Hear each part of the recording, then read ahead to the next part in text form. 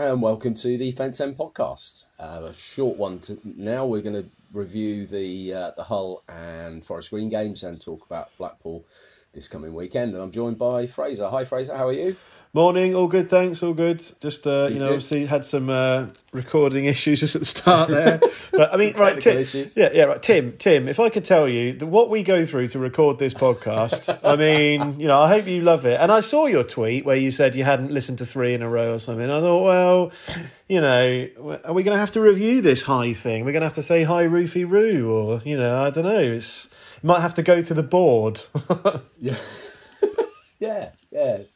If you're not gonna, we're doing this for all you out there, and if it's not, reciprocated, well, What do you do? Yeah. Sorry, I didn't mean it. Hi, Tim. Yeah, hi, Tim. We'll get that out of the way in case we forget. Yeah. So, right, on to Hull. I was lucky enough to be one of the 1,000 that were there, and just want to say what a great noise we made. Everybody obviously stuck to the rules and regulations that we were asked to, social distancing, face masks, all of that, which means that we were allowed to go to 2,000 for the next game. Obviously, this was a pilot and it passed off really well. So anyone who's listening who stuck to the rules, well done, because that means more people can get to the next game. So I just wanted to throw that one out there. Sorry, just out of interest, because I wasn't there on Saturday. But what's the what's different to what would usually be at a game? So do you still go through? I mean, I feel like asking stupid questions. Like, do you still go through turnstiles? Do you still push a turnstile and that sort of thing? Or yeah, absolutely. There were stewards sort of outside the turnstiles and some sort of fencing to corral you into the right turnstile to avoid any sort of heavy sort of crowded. I went in at about 20 to 3, something like that, and I was the only one in the queue and went straight to the turnstile. I did a print at home ticket, so I showed that. I think for future ones you can do digital, so on your phone they'll scan your phone. There's a little hand sanitizer outside the turnstile, so you give a little squirt of that, a little foot operated one. As you go up, all the same. There's the concessions, the food and drink weren't open, and I don't think they'll be open for the next games. But straight through, plenty of stewards sort of showing you which way to go, because there were only certain sections of the stands open. It wasn't like the whole ground was open and they were separated, hugely.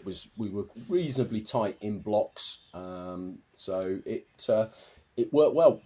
Within the ground, everybody was sat with at least 2 spaces between them and an empty row between rows. People were sat in family bubbles, but other than that, we were shouting and cheering and moaning at the referee and telling people to get forward and lump it and get rid of it and close it down and all that sort of stuff. So, get tight! Exactly, yeah. It was, and then the same person would contradict themselves with a shout. It was, So it's basically kind of different, but no different. No, exactly. It's just face masks. So, For anyone thinking, it's going to be awful, it was slightly different, but once the game kicks off, you get into it in the same way. So yeah, fair enough.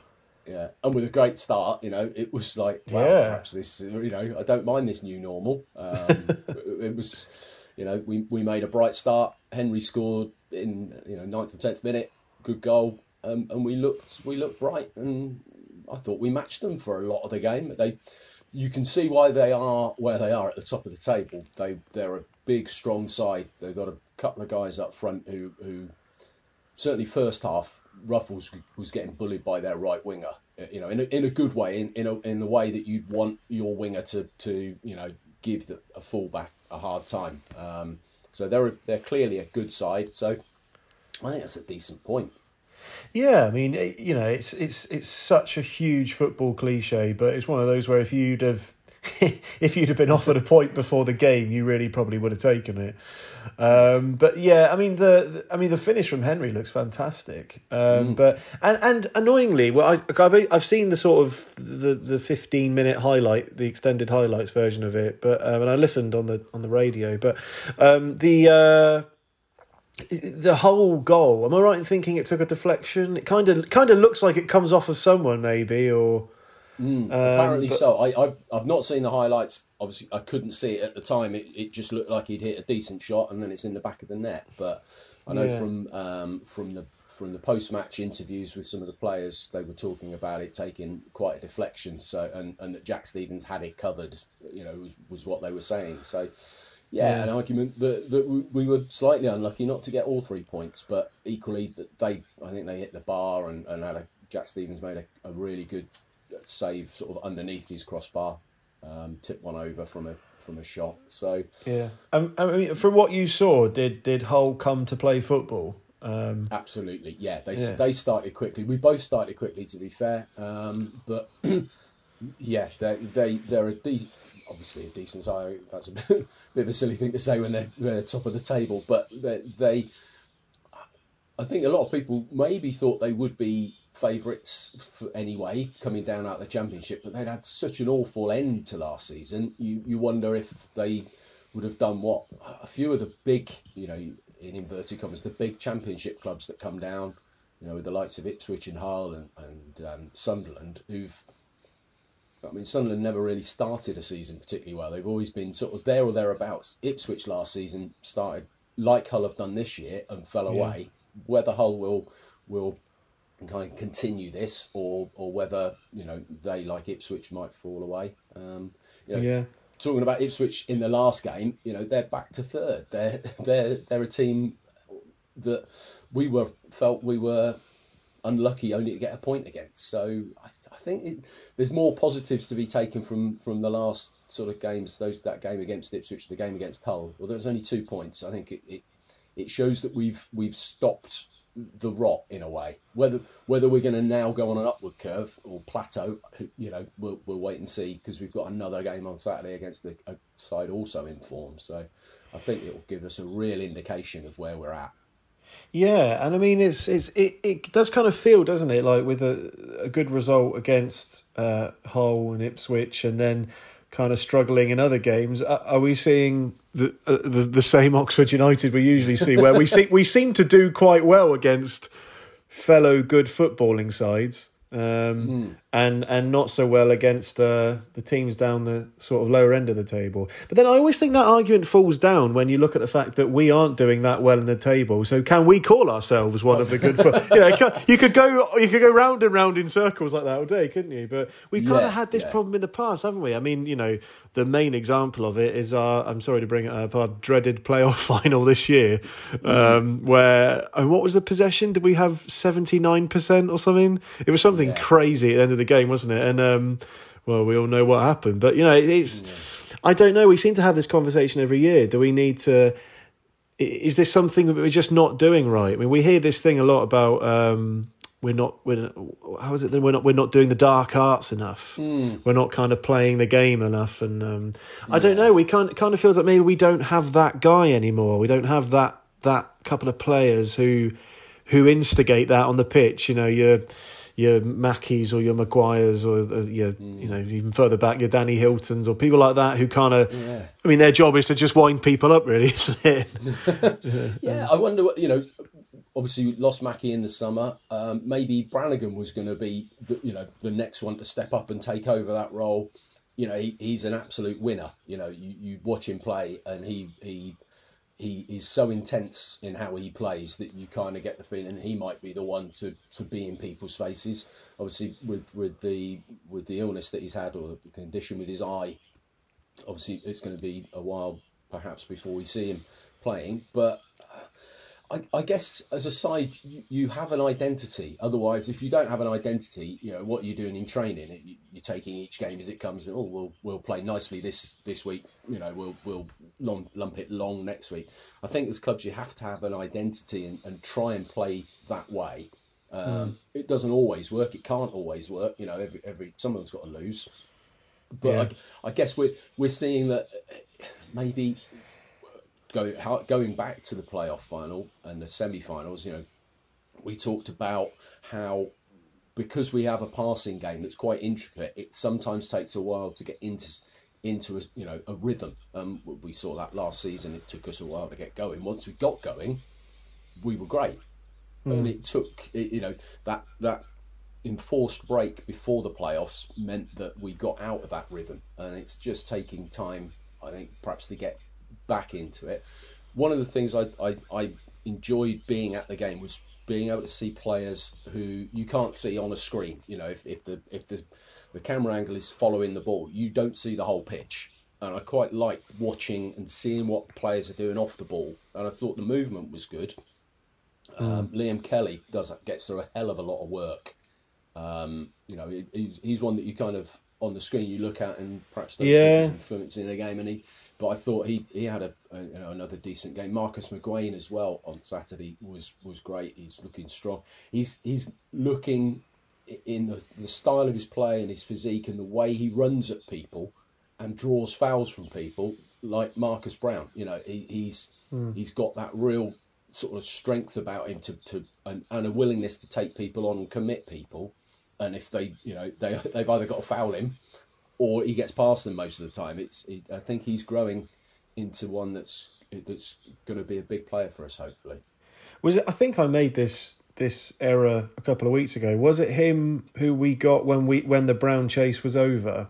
Was that? I think so. Yes. Yeah. So if this whole sort of scouting thing that's been lauded at the club, that we don't just have one player for a position. We've identified 2 or 3, and if we don't get the first choice, well, we've got a couple that are not second choice exactly, but equally suited to a role that we've identified for a player.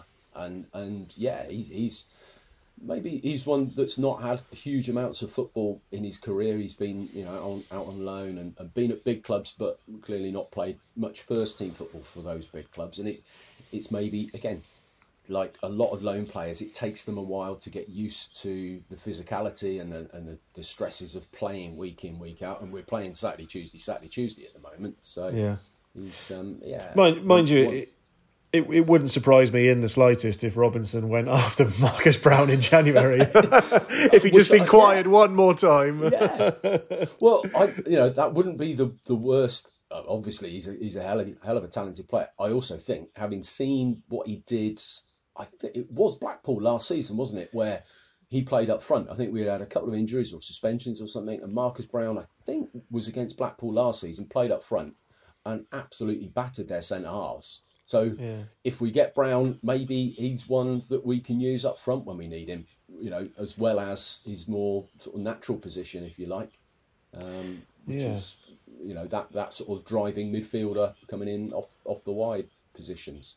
Yeah, I mean, it's getting ever closer, isn't it, the transfer window? But it still feels like you get the sense that some people are going to be moved out. We don't get the sense; it's fairly obvious, isn't it? Yeah. On that, I was quite surprised to see Sykes in the starting lineup on Tuesday. It kind of felt like after the Swindon game, there was, I don't know, it kind of felt like something had gone on or something was in, obviously I know the initial annoyance was towards the equalising goal that you could kind of argue he was at fault for, I guess, to say the least. But yeah, I don't know.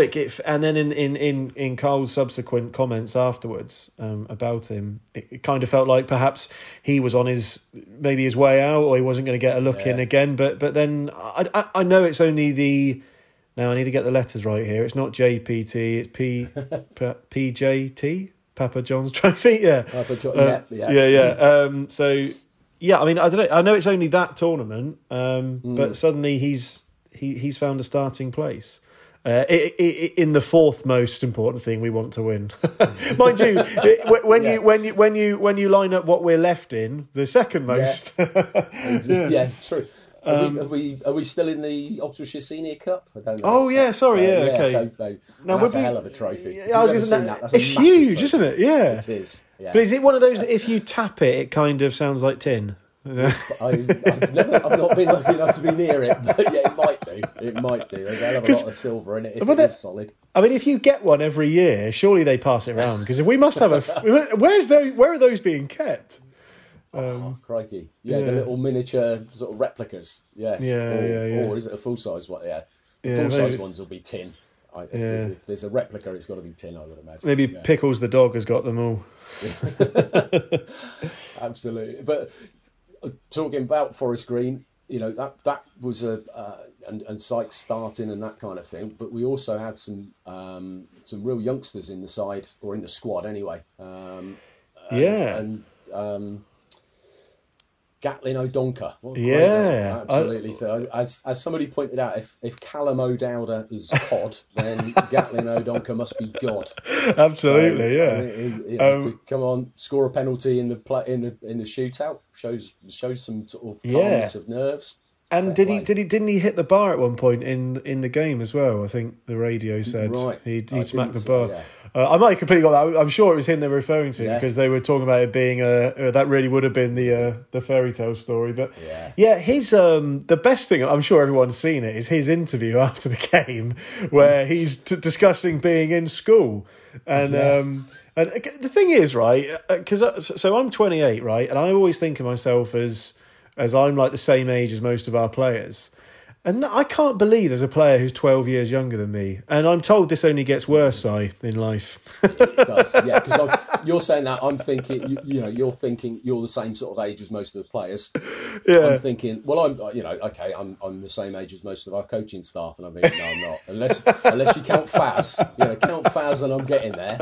But the rest of them are quite a bit younger. So, policemen as well. Policemen are looking younger every year.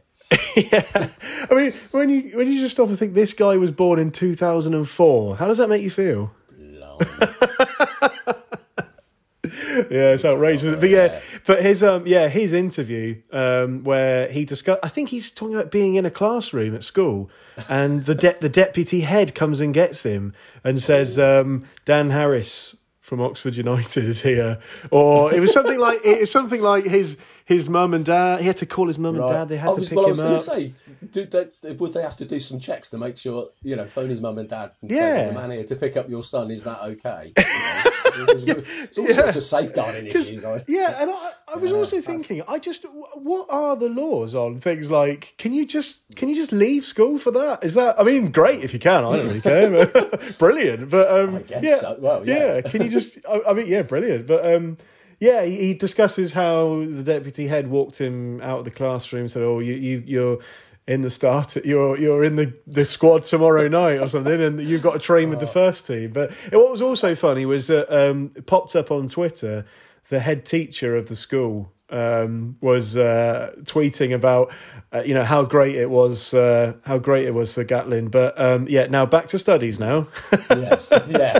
I would imagine it would need the school to confirm it with the club that you're playing. I mean, if you're listening to this and you're off to school later, don't just get to 2:30 and go, hand up, miss, I've got to go because I'm playing in goal for Arsenal this weekend. I'm not training. I don't think that's going to work for you. You've got to be realistic with your lies. If you're going to try it, be realistic.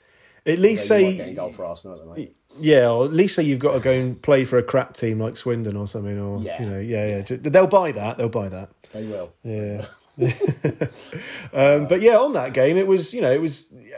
I know it went to penalties in the end, but it was. I know I've said a lot on this podcast that it's only that tournament, but at the moment a win is a win, and a decent goal as well from Shadid. Yeah. Yeah, and it's game time for people like Shadid played. Robbie Hall played 90 minutes. Sykes played 90 minutes. Hansen played 80. We're getting minutes into players that aren't featuring hugely in the first team on a Saturday in the league. So that's a positive. That they're keeping sharp. They're keeping around the squad.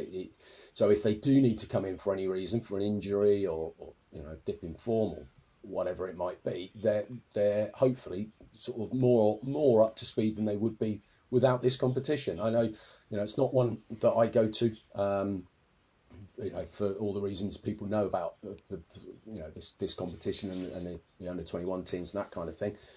But for the club, it's a positive. You win games, that's good. That can only be good for people. Yeah, people's confidence and playing well. And just on something you mentioned there, Si, look, I still am, absolutely am a firm supporter of the anti-B team lobby. I absolutely agree that they should never be playing in our division. But I can't help but look past the fact that it's likely that club finances are or could be in a fairly bad way, pretty soon. And I just think that if there's any way to give the club money by it being a ticket for that competition, then I kind of think, buy one. I don't want to sound like I'm crossing a picket line now. No. I certainly still absolutely oppose the inclusion of B teams. But I'd actually say that, I know this can't happen, but if there was a magical world where you could wave a wand and settle on B teams only ever being involved in this competition, and it definitely goes no further, then I'd say okay, so what? What we're all against here is them being involved in our the domestic cups or the league, obviously. But it's if it was only ever that, I don't really think I'd have a problem with it. But that's the point, isn't it? That when they get one thing, you give them an inch, and that's where it starts. Yeah. And I guess there's some prize money involved as well, and for players, it's a chance to play at Wembley. And who knows, we might be in a situation by the time. Well, I think they've got to play last season's final first, because that's not been played yet. But it might be that we get to a position where the players that missed out on playing at Wembley in front of family and friends and a crowd, we might have some small amount of crowd in if we we got to the final, whatever it might be. You could end up with a crowd at Wembley for players to play in front of. So sort of seeing it from the players and the club's point of view, I'm happy we won. And let's see who we get in the next round and go from there. See absolutely, yeah. So Saturday, Blackpool, another side sort of in the top end of the table, they're mid-table, but they're in the top of the form tables. They've won 6 of the last 8, and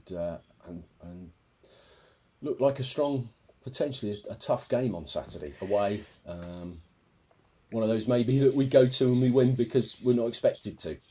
But it's going to be a very tough game.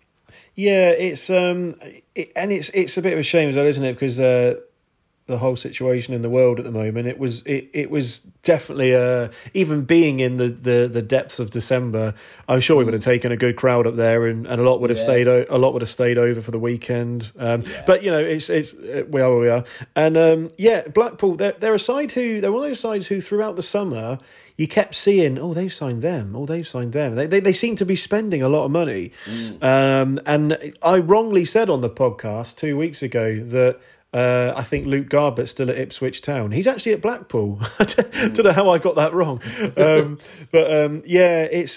But they seem to start the season pretty poorly. But like you say, they've really hit a good run of form, haven't they? And that's kind of new man. When I say new manager as well, new to league management. The guy whose name escapes me, the guy that came from the Liverpool academy or the under 23s, 21s, whatever, has come in. Maybe wanted to change a way of playing to I would imagine a kind of a more Liverpool style. That's what he's been coaching, and they've been successful.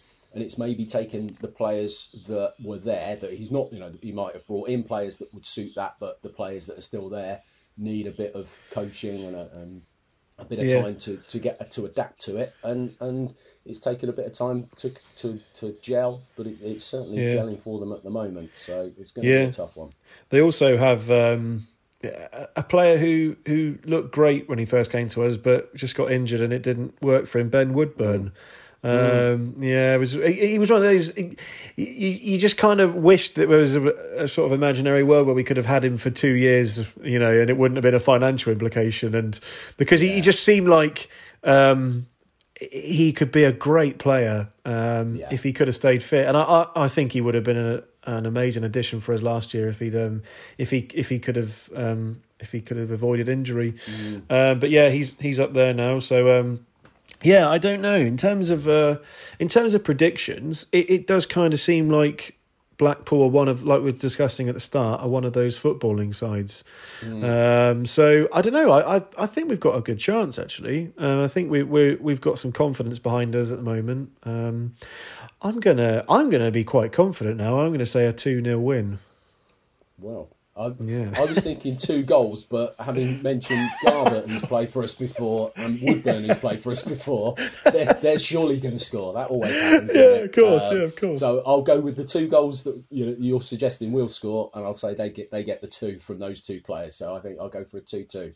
Yeah, which I'll be equally happy with. Yeah, that would be acceptable, I would say, from my high standards. But we'll see how that goes, and absolutely. And we'll be back next week to review that, and then preview games coming up into the sort of the run of Christmas games where we'll be playing, frequently through Christmas, and then we're into the new year, and we can start talking about transfer windows and new players potentially, and all of that sort of stuff. Yeah. Also, across the next week or so, keep your eyes and ears open for a special pod we recorded this week with Carl from The Terrace. So they're the company who do the football merchandising. For a lot of clubs across the country now, and they've done a lot of stuff with Oxford actually. We just sort of chatted with him about how he started The Terrace, their sort of involvement with Banbury United, where they hope to take it, and it was a really good chat, wasn't it? About absolutely, really interesting, and they've got some great stuff. I'm going to possibly get my dad a mug. I don't think Dad listens to this, so I'm not going to spoil it, but get my dad a mug for Christmas. That'll be coming up. That'll be well worth a listen. It's really interesting one. So actually on that note, I think the club are encouraging people to send donations to one of the children's hospitals in Oxford, though, so we might have to retweet around what's happening there. So so don't send us stuff. We're if you want, but send stuff to them as well, and retweet and follow and do all that. So right. We shall leave you now. We'll be back after the Blackpool game, and we'll be reviewing that and previewing Northampton possibly, or if we wait, it might be after the Northampton game. We'll see how we go and what time we get to record. So we'll catch up with you next time. Take care. Bye. Bye.